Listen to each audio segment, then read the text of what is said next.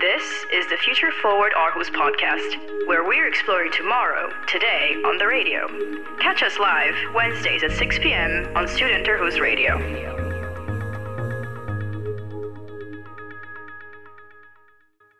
I'm Karis Husted. And I'm Xiyu Chen. And we are your hosts for this week's episodes of Future Forward Aarhus. As a reminder, on Future Forward Aarhus, we bring you stories, interviews about the change makers and the futurists right here in Central Jutland. You explore the future with us every other Wednesday. We have explored the future of fashion and urban spaces. This week, we are diving into the future of food, the changing nature of what we eat, what we drink, and how we produce and dispose of food. The reason we're doing this episode, aside from the fact that we love to eat, is that the world is facing a food crisis. More than 9 billion people will need access to fresh food by 2050, and 2/3 of them will live in cities. There needs to be solutions for sustainable food production and farming in order to feed the future masses. Aarhus wants to be a part of this future food innovation trend. In 2009, the city opened the 460,000 square foot agro-food park, an innovation cluster devoted to food. It houses 80 organizations and 1,000 employees working on food business and research. Over the next 30 years, the park will add more than 3 million square feet, with the goal of becoming the Silicon Valley for agriculture. Chances are, if a food innovation breakthrough happens, it could come from Aarhus. And today, we'll bring you the stories of 3 innovators working on the ground to make this future happen.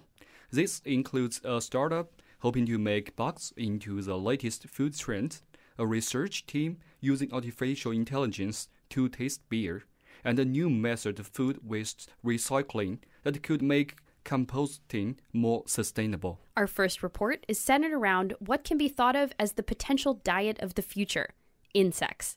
We might think of them as gross because, frankly, mealworms are not exactly gourmet, but actually they may incur more benefits than we know. Our colleague Laura Galante reports on this subject. What if, in the following decades, our main source of food for both humans and livestock was mainly insect-based? Can you imagine living in a reality in which the most sustainable food production method involved the harvesting of insects such as mealworms? And what's more, becoming one of our main sources of nutrition? The project Invaluable aims to accomplish exactly that, the development of a sustainable insect value chain. Its vision? Creating an industry for sustainable protein production based on mealworms. I had a talk with Invaluable scientific project manager and biologist Lars Heckman, who works at the Danish Technological Institute here in Aarhus, where mealworm research and production takes place. He talked to me about the initiative as well as why insects can prove to be so beneficial. Insects provide a part solution to the dilemma in which we are living right now, which is that we have a climate crisis. And at the same time, we also have a food crisis. You can discuss whether it's due to distribution of food, but nevertheless, we need to produce food more sustainably in the future. And as a biologist and having worked, with insects and other invertebrates, other critters for a decade or so, when I came to DTI, short of Danish Technological Institute, I saw that there had already been some project or one project running within this context, insects as feed and food. And together with other colleagues in the department, we felt that that was really motivating to carry that on. Booting this project and obtaining a grant was not a piece of cake. After all, how do you convince investors that insects are the next way to go in terms of food source? So we submitted the project initially in 2015. At that time, we had already a few projects running. And in the first run, we didn't get funded. And I think the foundation, it was still a bit too crazy for them to consider insects as food. So we submitted another time in a revised version. So we had a granted project by January of 2017. Eventually, the budget that was granted for Invaluable was of 28 million krona, or about $3.3 million. While there are millions of insect species in the world, Invaluable chooses to focus specifically on mealworms due to their high potential to become industrially produced in bulk. Right now, there is very little knowledge in all types of insects in most applications, so mealworms are a good place to start. In addition, they are relatively more attractive in terms of edible potential, so to speak. We started with mealworms because compared to some of the other insects, at least in the food sector, because when you say flies, many people do not consider that as food. Maggots, decay, you name it. So we looked at, okay, amongst those insects that have a near future in food, which of those are most easy to industrialize or to produce in bulk? Because our focus is to work with industry partners that want to produce at high level. You can produce, of course, crickets and grasshoppers, which are also delicious, but they just require a lot more space, and they have different living specifications than, for instance, mealworms. Mealworms you can produce almost in layers of 5 to 10 centimeters, and then you can stack this on top of each other. And right now we're producing these layers to 3-4 meters in height, but in the future, only maybe a decade down the road, we might be producing this in 10 or 20 or more meters in height. The production of mealworms is exactly the same for both feed and food. The room in which this happens is incredibly warm, and there are steel trays upon steel trays of mealworms at different growth stages around the room, from larvae to grown beetles. Lars gives me a run-through of the process as we go around. You start with eggs from adult beetles or flies. Those eggs, normally you get the most consistent production if you can collect those eggs, which is not easy, but that's what we're trying to do to reduce variation, so that we know we apply a certain amount of eggs in production trays, where eggs then hatch to larvae, and those larvae then live, depending on the species, 2 to 8 weeks in these production trays, where they have the feed they need, they have the right temperature. At the end of that phase, they are then separated mechanically, where their feed or residual feed and insect frass or their feces is separated from the larvae. Those larvae are then either, the bulk of them, frozen and made into a flour that can be used in feed or food, and a low percentage is led to pupate, so becoming adults that can then have the life cycle carry on, so they will be the new mother culture that will lay the eggs, and then it carries on. In terms of impact on the environment, Lars tells me that producing insects is more sustainable than the methods with which we currently produce meat. Whereas 10 kilos of feed would produce 1 kilo of meat, it would on the other hand yield 4.5 kilos of mealworms. Insects can be produced at a fraction of the resources needed for the same amount of biomass as other animals, if not more. CO2 emissions are roughly 100 times lower than for cattle. Water requirements are also much lower, in the area of 100 to 1,000-fold less than for producing beef products. What could this all mean for 2050? Together with other important initiatives like reducing food waste, eating less meat, insects can be part of the solution. The challenge right now is, however, that people are not very familiar with eating insects. So it's far more appealing to eat that meat that you're used to, but it's not that different than really shrimp or something like that. We just need to get acquainted with it, and it takes time. And I think there's a considerable amount of time until 2050. We're talking 3 decades here. So there should be a fair good chance that by then, my children who are 6 and 9, for them it'll be second nature to eat insects. Maybe not every day, but if just we're eating insects once a week or twice a week, we can do a huge difference. So here we see how there do exist food production solutions that can tackle the issue of energy and source waste if we only look more closely for them. We might not find insects very appetizing at the moment, but it could only be a matter of time. Check out invaluable.dk if you want to know more about this project. We've got Laura here in the studio to talk a little bit more about what happened. So we've definitely seen from your report how insects have the potential to be more sustainable. How nutritious are they? Well, okay, hello everybody. What I actually found later on is that the difference in nutrition between insects and meat, there are different opinions about it, but actually I had looked at a report that was made by the University of Oxford. And basically what this report said is that in terms of nutritional value, which is evaluated on a number of parameters, the difference between meat and other types of insects, including mealworms, was actually not that varied between the two. However, this report also showed that there was more of a difference in vitamins and minerals which were taken into account, which basically meant that actually eating insects can be quite healthy, and it could actually be healthier than eating meat, which was something really surprising. Right, bugs, part of a naturally balanced diet, right? Okay, so have you tried a mealworm? Did you test taste any of these?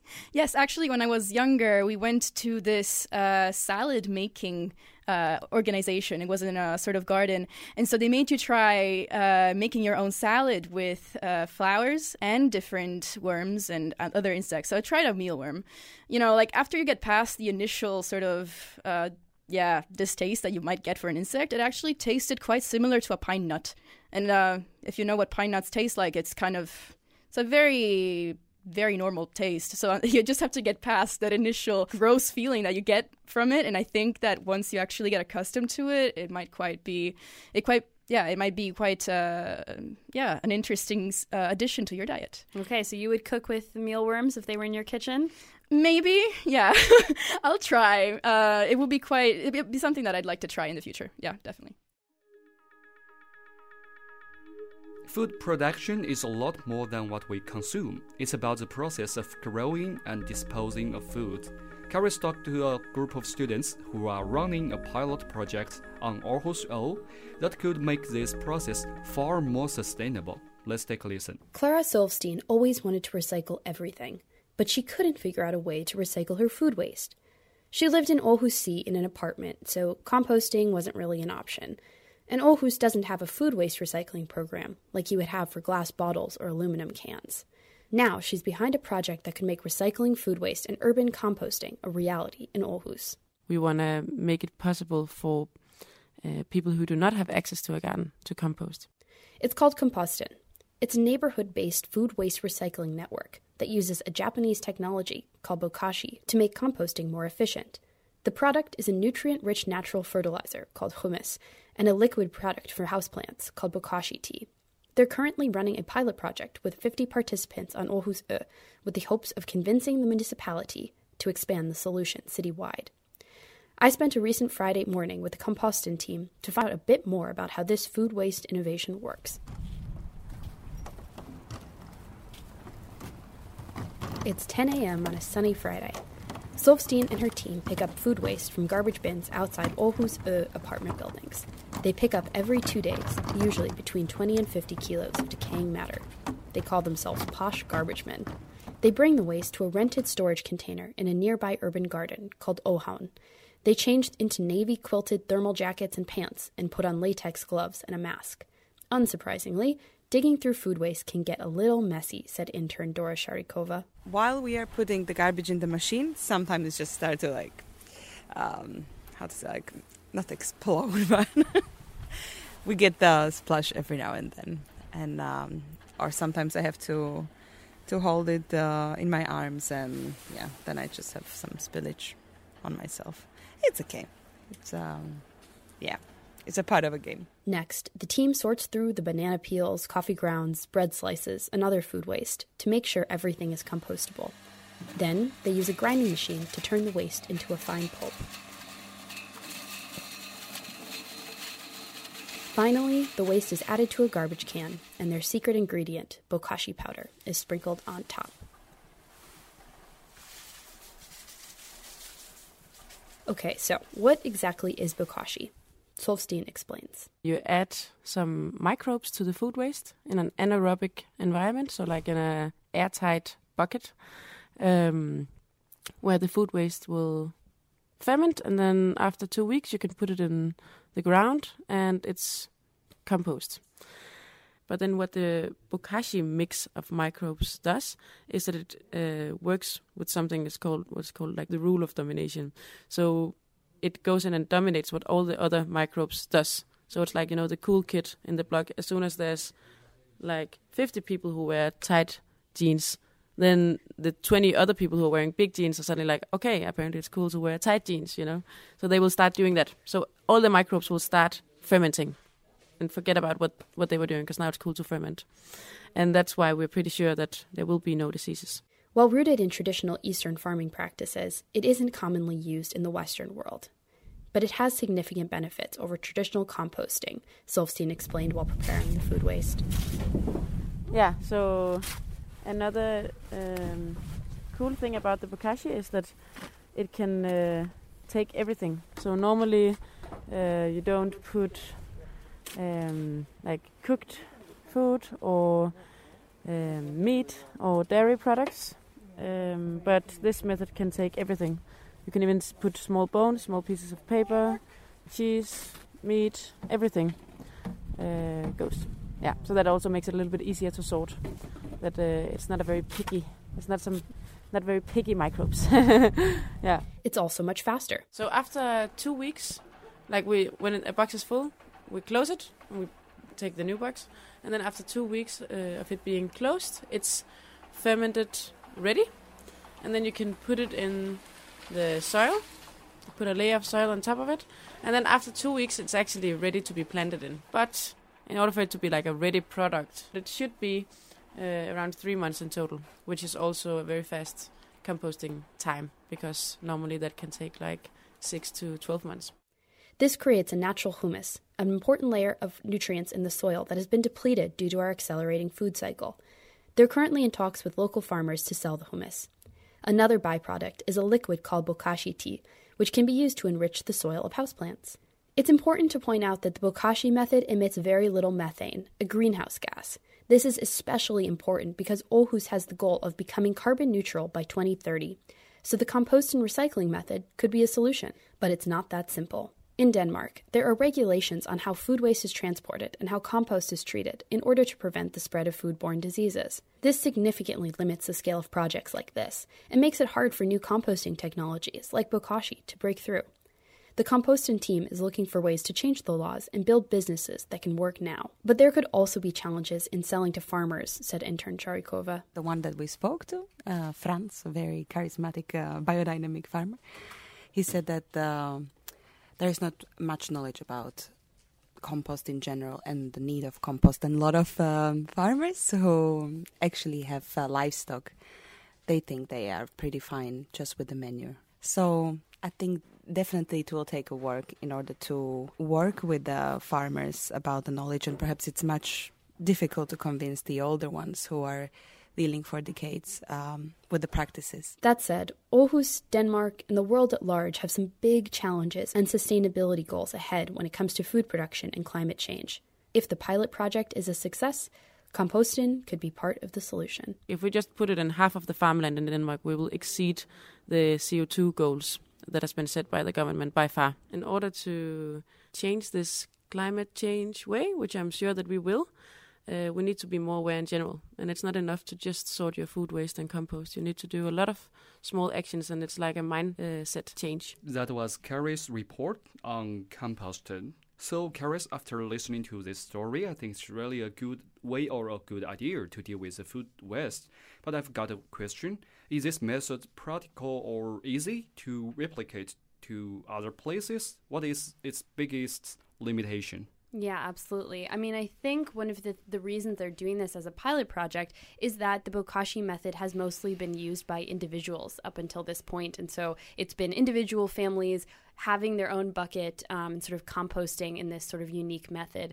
And so one of the big limitations is how they'll actually be able to scale. You know, will the bokashi work the same in terms of killing the diseases and working the same way as the other composting methods when it's at a larger scale? But that is really important because the municipality in Aarhus, as well as any other cities who are interested in sustainability, want to know how they can scale this larger and bring it to more neighborhoods besides just Aarhus or just one small area. So I think that's definitely a limitation, but also a big opportunity for the team moving forward. Now we're going to take a sip of the beer of the future. For more, we go to our reporter, Xiyu Chen. Danes love beer. According to a report from reference.com, there are more than 32,000 kinds of different beer in the world. Besides, In each year, there will be new kinds of beer come to the market. Then here comes the question. How do the brewery decide what kind of new beer should be invented? For the nuanced differences among various new invented products, how do they pick up the right one? Researchers from Aarhus University are trying to do something different as a new solution. In partnership with Carlsberg, the Danish brewery giants, they launched a project which aims to apply artificial intelligence to taste test the brewery's new beer. Professor Johan Klimps, the director of Aarhus University's Interdisciplinary Nanoscience Center, told Future Forward Aarhus that the idea in this project is to mimic the artificial receptors that could respond to the beverage.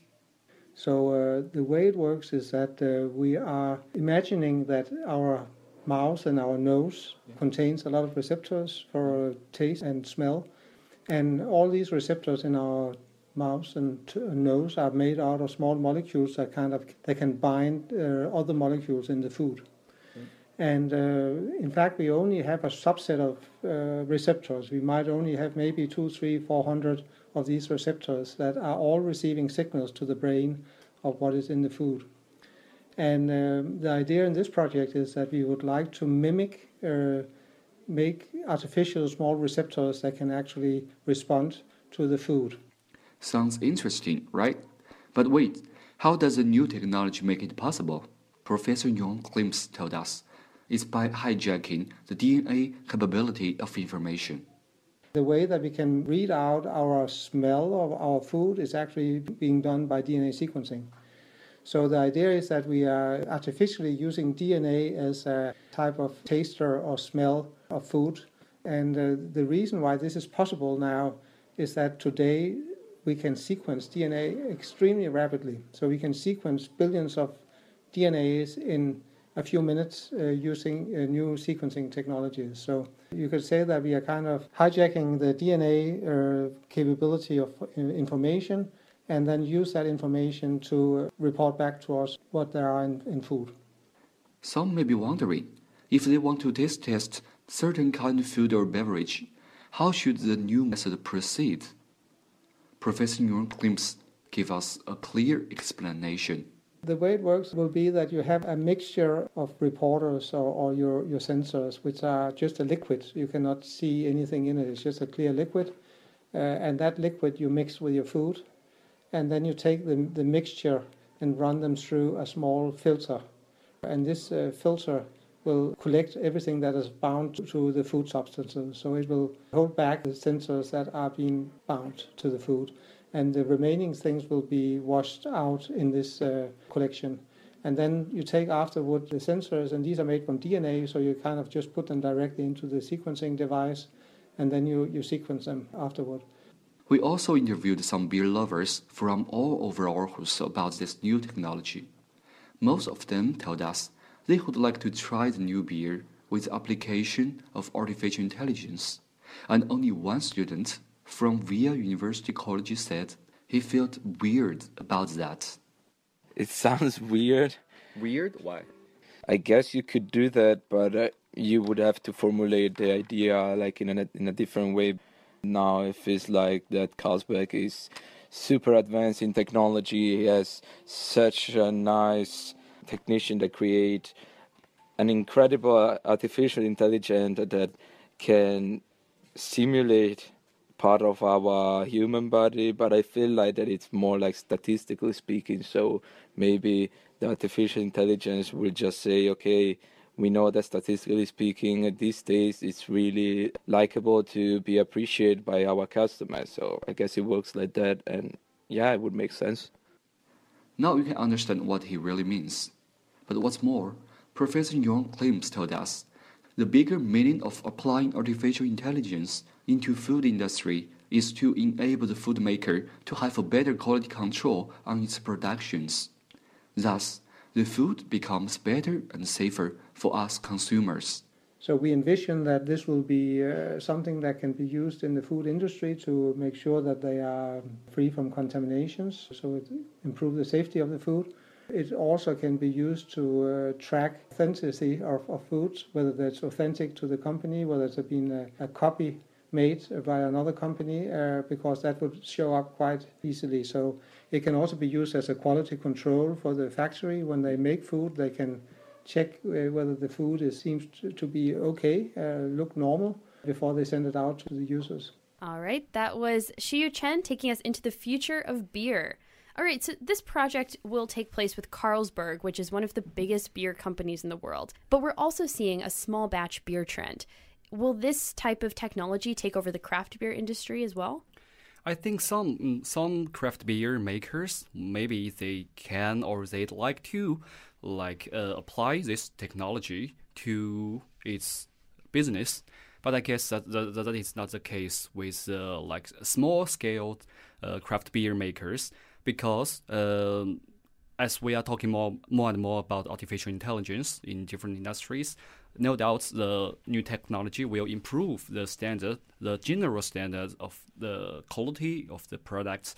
But for some more creative-oriented industry, like the craft beer business, many people think it's like the opposite side of the manufactured beer. It involves with your humans inspirations, humans creative ideas. So maybe, I guess, some craft beer maker, they will use this technology to make their beer maybe taste better or make their production proceed smarter. But I think a lot of small-scale craft beer will still stick to the process you used to use to make their very personal, very characteristic beer.